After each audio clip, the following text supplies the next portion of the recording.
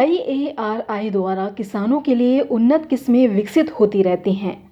इस कड़ी में पूसा द्वारा हर साल एक किसान मेले का आयोजन भी किया जाता है।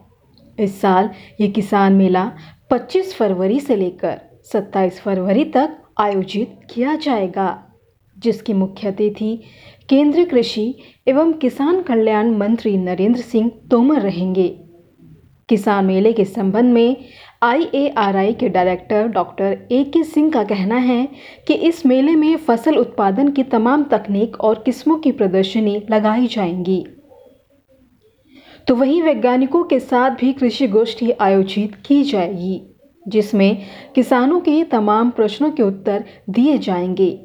आपको बता दें, इस साल किसान मेले में पूसा बासमती 1121, 1718, 1509, 1401, 1637 और 1728 किस्म उपलब्ध कराई जाएंगी।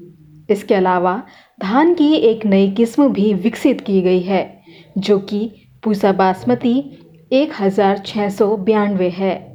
ये कम अवधि वाली किस्म है, जो लगभग 115 दिन में तैयार हो जाती है। इस किस्म की खासियत यह है कि यह पहले से बोई जाने वाली किस्म 509 के मुकाबले प्रति हेक्टेयर 5 क्विंटल ज़्यादा पैदावार देती है। ये किस्म किसानों के लिए काफ़ी लाभकारी है, क्योंकि इस किस्म के सितंबर में खेत खाली हो जाता है, जिसके बाद आप खेत में मिर्च, आलू और सूरजमुखी की खेती कर सकते हैं। इस तरह फसल विविधीकरण से किसानों को काफ़ी अच्छा लाभ मिल पाएगा। डॉक्टर AK सिंह का कहना है कि पूसा बासमती 1692 नई किस्म है। ऐसे में संस्थान प्रयास करेगा कि मेले में हिस्सा लेने वाले सभी किसानों को 1-1 किलो बीज उपलब्ध कराया जा सके। धान के अलावा अरहर की किस्मों में पूसा अरहर 16 शामिल है, जो कि मात्र 120 में पककर तैयार हो जाती है, जिसकी कटाई के बाद किसान गेहूं की बुवाई कर सकते हैं। आपको बता दें कि किसान मेले में इस किस्म का बीज भी उपलब्ध कराया जाएगा।